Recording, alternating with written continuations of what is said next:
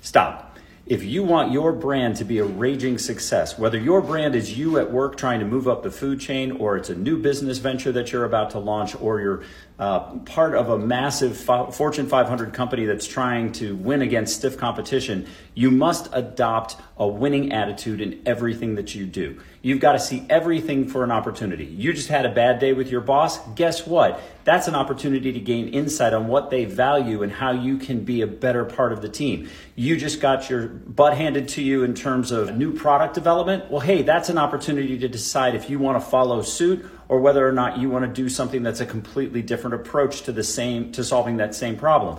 Every single thing is an opportunity for you to win. You just had a great day, conversely. What can you do to share that news to further your cause, to generate additional demand for the brand, and to bring you along further?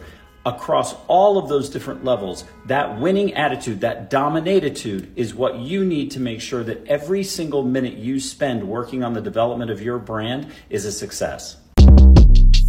Shortcast Club.